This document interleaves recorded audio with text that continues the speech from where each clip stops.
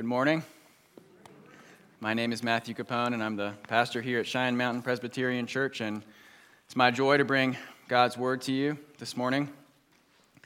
Special welcome if you are visiting or new with us. We're glad you're here. And as I say every week, we're glad you're here not because you are filling a seat, but because we are following Jesus together as one community. And as we follow him together as one community, we are convinced that there is no one so good that they don't need God's grace, and no one so bad that they can't have it. And so everyone needs to hear what God has to say to us in his word. If you've been with us this month, you know that we're in the season of Advent. Advent is an English word that comes from a Latin word, and it simply means to come or to arrive. And so the Advent season is when we celebrate what Jesus has done in the past, what God has done by sending his Son, that he came and arrived here in this world in real space and real time as a baby. But we also have the task not just of celebrating what happened in the past, but looking forward to what will happen in the future. We have Jesus' first coming that we celebrate at Christmas, but also his second coming that we look forward to. And as we do that, we've been going through the Psalms. And the Psalms are simply 150 different models of ways to talk to God, to talk about God. And now we're at the very end. We're in the last of our 4 Psalms that we're going through. If you remember, we started with Psalm 13, which talked about the struggle that we have when we feel the presence of sin and evil in this world, but we don't see the presence of God. It seems like he's absent, that his blessings have left us. And so we sing our sorrow, but also our hope. We don't get caught in one or the other. We looked then at Psalm 72. We talked about our longing for good leaders, our longing for leaders who love justice and righteousness, even as we live under, at worst, evil, at best, imperfect leaders. And the Psalms there showed us that we continue to praise and pray to God because he is coming as the perfect king. He's coming as the ultimate ruler, the ultimate king, the leader who will give us the justice and the righteousness that we long for. And then last week we looked at Psalm 96, which was a hymn of praise. And so we asked the question, why do we praise God when we don't feel like it? Why do we praise him? What makes him more excellent than other things that we praise? What makes him worthy and worth it? And so we talked about different places that we see praise. I mentioned to you the great Capone family tradition of Amazon.com reviews and the need to find things that are worthy of praise. Not just worthy of praise, but people who are willing to tell us all the reasons that something is praiseworthy. And so that's what Psalm 96 showed us. It showed us the things that are praiseworthy about God. And we're going to continue to talk about praise this morning. We're going to be in Psalm 148. And praise is something that we see all around us. It's not just something that we see in Amazon.com reviews. And as I mentioned before, there are things in the Psalms that overlap with each other. There's redundancies, and so we were not able to talk about everything that was in Psalm 96 last week. And we're not going to be able to talk about everything that's in Psalm 148. So I'm going to jump back a little bit to 196 at points. And we're going to look at 148 as well. One thing we did not talk about last week, we talked about praise in general, but we did not talk about singing specifically. Now, the Psalms are not just a model of 150 different ways to talk to God, but they were actually sung by God's people in the Old Testament. And if you remember from the beginning of Psalm 96, the very first thing we're told is not just to praise God, but to sing to him, to sing a new song. And so while praise is something that we see all around us, singing is something that is around us as well. If you believe that singing praise is something that is limited to church, that it's strange, that it's unusual, then I would submit to you that you have never, ever once in your life seen a Disney movie. Because half of the point of Disney movies is that something or someone would be praised. If you've watched Frozen, you know that Elsa praises and celebrates individualism and the freedom that she feels when she casts off society's expectations for her. If you've seen Aladdin, you know that Aladdin and Jasmine in A Whole New World sing about and celebrate the wonders of going on new adventures, experiencing novelty, seeing things for the first time. If you have watched my favorite, The Jungle Book, you know that Baloo the bear and Mowgli sing the bare necessities and they praise all the glorious things that happen when you celebrate the freedom and the happiness and the peace that come from minimalism and living off of nature. And so praise and singing are things that are all around us, whether we want to believe it or not.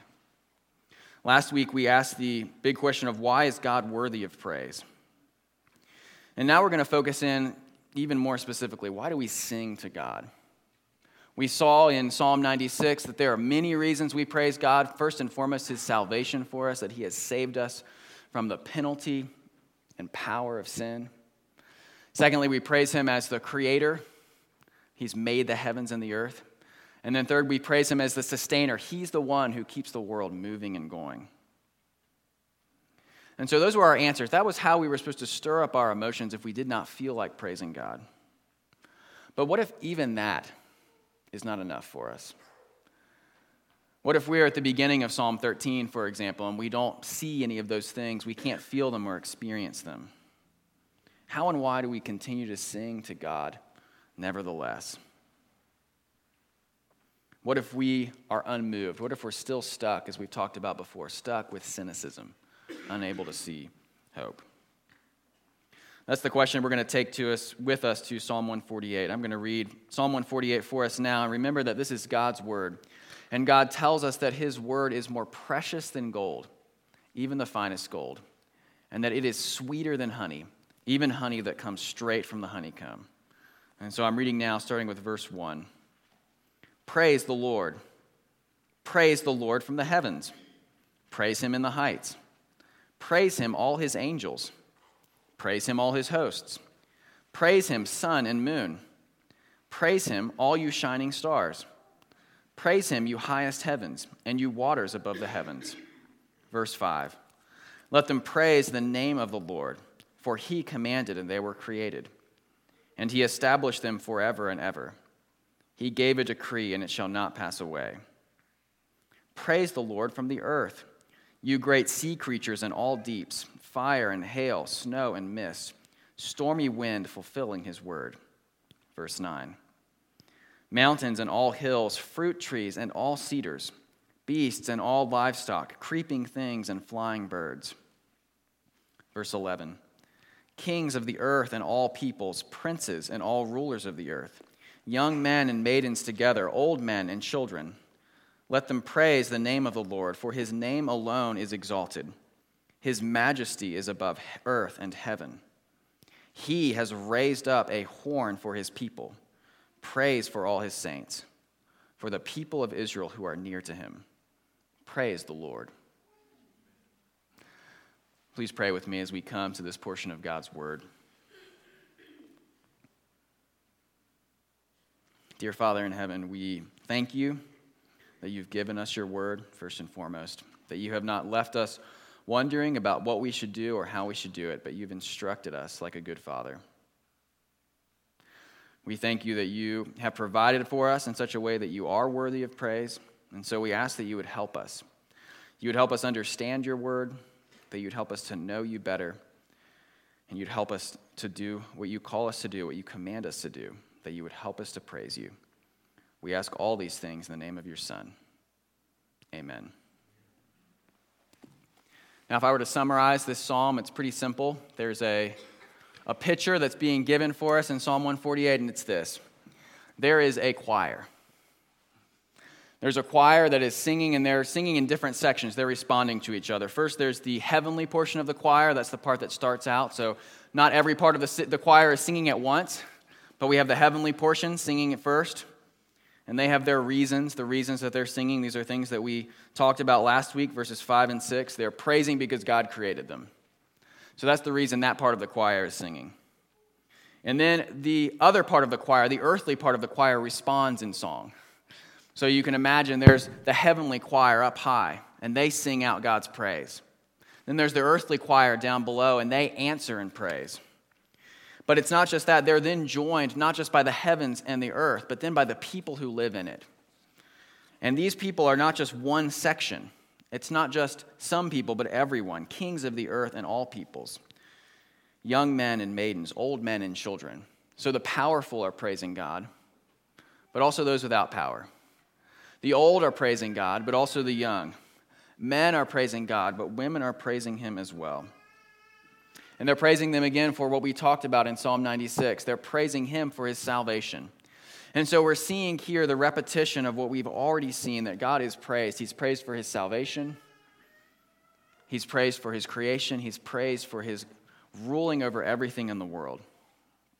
But there's also a bookend. If you have listened to me teach before, especially in the book of Matthew, you know that I'm a huge fan of bookends. Whenever we're reading the Bible, if we see something that appears both at the beginning and at the end, we know that it is incredibly important. In fact, often it is the primary point of the passage. And here our bookend is what is also repeated over and over and over again. Praise the Lord. And so it's not just something that is good for us. God is not just something that might move our emotions as we see what he's done to recognize that he's worthy of our praise, but it is something that God has told us to do. He has commanded it. And so God telling us in and of itself should be enough for us to praise him. But C.S. Lewis tells us that when he became a Christian, one of the things that was most challenging for him as he read the Psalms was seeing the command to praise over and over. Because he thought, who is this God who just needs our praise? This seems like something that's petty, something that's needy. And then as he began to think about it, he realized what we've already talked about, that this is something that permeates all of our lives. And so C.S. Lewis realized that people who do not praise, people who do not glory in God, are the same as people who've never been in love. He compares it to people who've never been in love or people who have never read a good book, people who are deaf and are unable to hear music.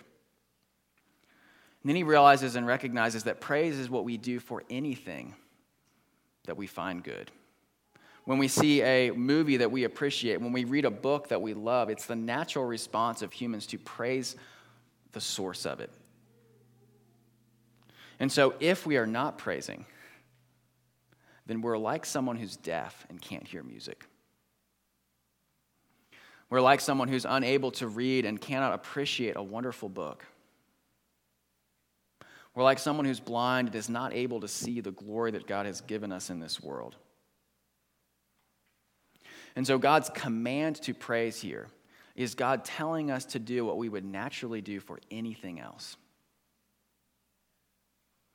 And so first of all, we praise God. We obey his command to us because he tells us. But we praise him because we're doing and recognizing what we would do with everything else in this world. And so as we struggle at times with the idea of praise, the concept, when we hit up against the fact that we often don't feel like praising, Psalm 148 first and foremost reminds us that this is God's command for us. He wants us to praise him because it is for our good. This praise that comes from the choir, though, is not just praise in general, but it is praise that comes from every portion of God's creation. Everything is praising God. It is the entire earth. It's not just God's people, but his animals that are praising. It's the heavens. And if you think this is strange, I would also submit that you haven't seen a Disney movie to see animals and creation praising. But I would also remind you of Jesus' words in Luke 19. If you remember the story of Jesus' death, he begins by entering Jerusalem. And as he enters Jerusalem, many people come and are praising him. They're laying down palm branches. And so some leaders come to Jesus and tell him to stop it. They want him to stop all the praise that's going on because they find it inappropriate. Do you remember what Jesus says to them? He essentially says, yes, I could do that. But if they didn't praise me, the rocks would cry out. In other words, God's praise is so necessary. It is such an obligation and a duty for the people that he's made that if we fail in it, the creation itself will have to step in to fill our place. But these parts of creation, everything praising God at once, reminds us of a second thing about praise. Not just that it's God's command to us, but this full-bodied, whole creation praise that happens in Psalm 148 shows us a picture of what happens to us as well. That when we praise, when we sing to God, singing is something more than anything else that engages every single part of our body. When I preached on Psalm 13, I mentioned a quote by a man named Andy Crouch talking about the people in Haiti who sang.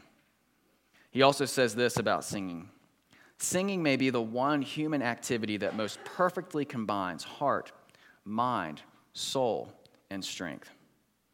Almost everything we do requires at least one of these fundamental human faculties, but singing, and only singing, combines them all. In other words, just as all of creation is combined in praising God in Psalm 148, so when we obey God's commands in Psalm 96 to sing a new song, and his command here in Psalm 148 to praise him, we are also doing the one thing that allows us to give our whole person to him. And not only are we giving our whole person to him, but we are engaging our whole person. And so if we find ourselves like someone who's deaf and can't hear music, or someone who's blind and can't see the world that God's created, singing is the instrument, it is the tool that God has given us to be able to begin to see again, to be able to begin to hear again. It's an activity that God has created and he's given to us for our good. That if we find ourselves stuck, when we find ourselves numb or cynical, when we find ourselves grieving or hopeless, if we're unmoved by all the things that were listed in the review of God in Psalm 96, this is our way out. God has given us singing as the tool. And so he commands us to do this first because he is worthy of praise. He's more excellent than anything else that we would give praise to. But second of all, it's commanded here as it is in all of the Bible because this is the thing that allows us to grow more and more in our love for God.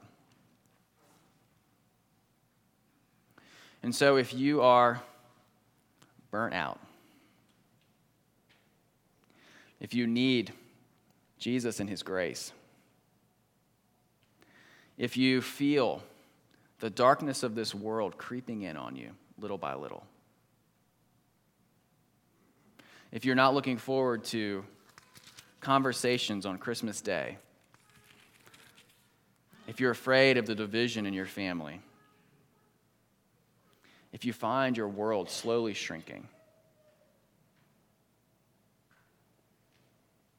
God has given us this as his way to care for us, that we would praise the Lord along with the rest of creation. As I mentioned last week, this is how we actually come back in tune with what is real. When we praise God, we are doing what the rest of creation has already done before us. We're reconnecting with reality. And so the application is simple. Praise God. Praise God by being with us here on a Sunday morning. Praise God by singing loud, even if it annoys your neighbor. Praise God by singing loud because you know that this is what's going to re-energize and reorient your mind and your heart. And so sing with us, not because we need you to, but because you need it. Knowing that this is the way that you cultivate your love for God. What we praise, we end up loving. There are lots of different ways to figure out, diagnose our health as a culture or a society. I know one pastor who says that he can quickly tell the health of a congregation by the quality of their singing. But we could also tell the health of a culture. I recently listened to someone who made the observation that more and more in our culture, and he was speaking especially of North America, we are not a people that sing. There are not many places left in our society where there are people who don't just sing alone in their cars to the radio, but people who come together and sing as one body. And so if we want to be healthy as a church, if we want to be healthy as a culture, then we have to be people who sing together. Singing not because we are trying to do what's excellent, not because we want to be on tune, but singing because that is how we join with God with all of our heart and soul and mind and strength. And this isn't just something in the Psalms. In the book of James, the author asks, he says, is anyone cheerful? And then he says, let him sing praise. And so this is what we do. This is how we bring ourselves to God. This is how we express our love for him, but it's also how we grow our love for him. And so come and sing with us. Sing when you're here on Sunday morning with us. Sing as loud as you can. Name God's praise throughout the week.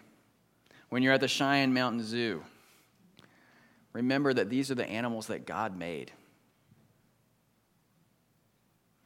When you're driving and you see the mountains, remember those are the mountains that God made. When you see your own growth, as we talked about last week, in holiness, loving more and more the things that God loves, and seeing the presence of evil diminish more and more, praise God. Name the fact that God is the one who has done that in your life. And then we can truly do what we're commanded here in Psalm 148, to praise the Lord.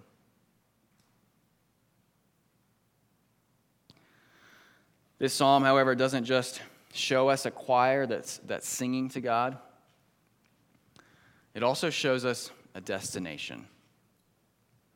You may have noticed that as we've gone through the Psalms, we have gone through them in chronological order. In other words, we started with Psalm 13. We did not start with Psalm 148. We're doing them in order. We went from Psalm 13 to Psalm 72, and then Psalm 96, and now Psalm 148. And there's a reason for that, because the Psalms structure itself teaches us something. When we get to the very end of the Psalter, many people have observed that there is no psalm of lament here. In fact, the last 6 psalms of the book are all psalms of praise. And they become more and more ecstatic as it goes on until we end with Psalm 150. And not just ecstatic, but saying the same thing over and over and over again. And so the point that the psalmist is making is this: as we live the Christian life, as we sing the Psalm of Lament in Psalm 13, as we look to God as our great King in Psalm 72, what will happen more and more is what happens in the Psalter, that we will more and more grow in our praise. And not only that, but as we look forward to Jesus' second coming, as we look forward to that end, that will be the same end as the Psalter, that it will be an end of praise. And so praise is not just how we stir up our love for God. It's not just the tool that God has given to us. It is not just a strategy, but it is our destination. That we're moving closer and closer to God and his praise. That the trajectory, the path of the Psalms is our path as well. That we move in and out of various situations and trials and griefs. But at the end, when we make it to the end, what we're left with is praise. And so what happens in the last 6 Psalms here in this book are what are going to happen to us in this life more and more as we follow after God and we see him and his provision. But it's also what's going to happen to us at the end, at Jesus' second coming. When we look at the book of Revelation, what we see at the end of time is everyone around the throne of God praising him and singing. And this is not some boring activity, but this is people finally recognizing and seeing what is most beautiful more clearly than they've ever seen it before. There was a time in my life, probably a 3-year period, where I had a stint of running half marathons. And this was mainly with my dad. There was only one time I ran one with friends. I refused to run one by myself. So it was a social activity. But one thing that you'll know if you run enough half marathons, this would be true for marathons as well, is that when you start out, things are very exciting. There's loud music playing. There's workout songs. And then there will be other places along the route, depending on which one you run. This is more true of ones that happen in cities. But there will be other places along the route where there will be bands there for you playing. And so there are many times as you're running, you'll come across someone cheering you on or a band playing out loud to encourage you, to lift your spirits, to help you keep going when things are hard. But then there's times where there's no music. And you're just plodding away one foot after the other on your race. And that's much like the Christian life. That there are times in our lives where we feel the presence of God. We can see and experience praise. Things are exciting. Maybe it's the beginning of our new family. Maybe it's a new chapter at a church. Maybe it's the excitement of being in a certain period in our lives where we feel like we're growing and learning so much. But then there's other times where there's no music at all. Times where we're filled with grief. Times where we're filled with doubts. We're not sure if this is the right race that we're running. Times we're filled with discouragement. And yet we know when we get to the end, when you're at the end of the race, at the end of the half marathon, all the best music is saved for that. That's where the biggest band is. No one puts their biggest band at the beginning of the race, and no one puts it at the middle. It's always the greatest and largest band that is waiting for you at the end, that when you've finished your race, then you can celebrate. And so, first of all, that is the future that's put forward for us here. That as we go along in the Christian life, we go along looking at music in the past that has cheered us on. When we find ourselves alone with no music playing, one foot after the other, we look forward to the great praise that awaits us in the future. But there's another trick as well. I've only run half marathons, but my father has become an avid marathoner and just finished a multi-year struggle to qualify for the Boston Marathon. And if you know anything about running, you know this is the great goal of many runners. It's competitive, it's hard to achieve. You have to reach a certain time. You have to keep making your miles faster and faster to be able to meet the qualifying time to run in the Boston Marathon. And my dad's finally going to be able to do it this spring, so we're excited for him. But there are many times that my father is on the race and there is no music playing. So do you know what he does? My dad has figured out which songs have the right rhythm for him to keep going. And so when he is on the race and there is no music playing, he sings the songs in his head. He picks songs that have 3/4 time or 6/8 time because he says those are the best to keep his breathing under control. He'll sing My Favorite Things from The Sound of Music in his head to make sure he's going in the right pace. He told me another one is 10 Minutes Ago from Cinderella. He and my mom watched that recently, so now that's one of his. But as he finds himself in a place where there's no music playing, as he's going along in this great struggle to make it all the way past 26 miles, when the music is not playing around him, he plays it in his own head. Because that is how we know and pace ourselves, even when the finish line is so far away. And so as we finish our series on the Advent, as we come to the end of Psalms, we on the one hand are celebrating what has happened in the past, looking back to Jesus' first coming. And we are looking forward to what he will do in the future. And yet right now, we're just running. We're just putting one foot in front of the other. In faith, knowing and hoping and looking forward to what God has for us in the future. And so how do we make it? How do we make it through the in-between time, the tension of not living in the past when Jesus came and not living in the future when he's coming again? The answer is here for us in Psalm 148, and it's this: praise the Lord. When we can't hear or see the music, God has given it to us. And so we keep on praising, we keep on running, pursuing everything that God has given for us. Please pray with me. Dear Father in heaven, we thank you that you're worthy of praise. Thank you that you've given us a race to run, a race of faith that involves your praise and will end in your praise.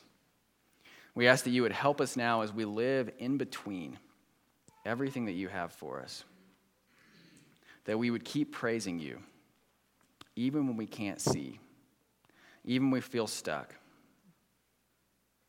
that we would understand our need for your grace, but we would also see you meeting us at that very same point of need. We ask all these things in the name of your Son. Amen.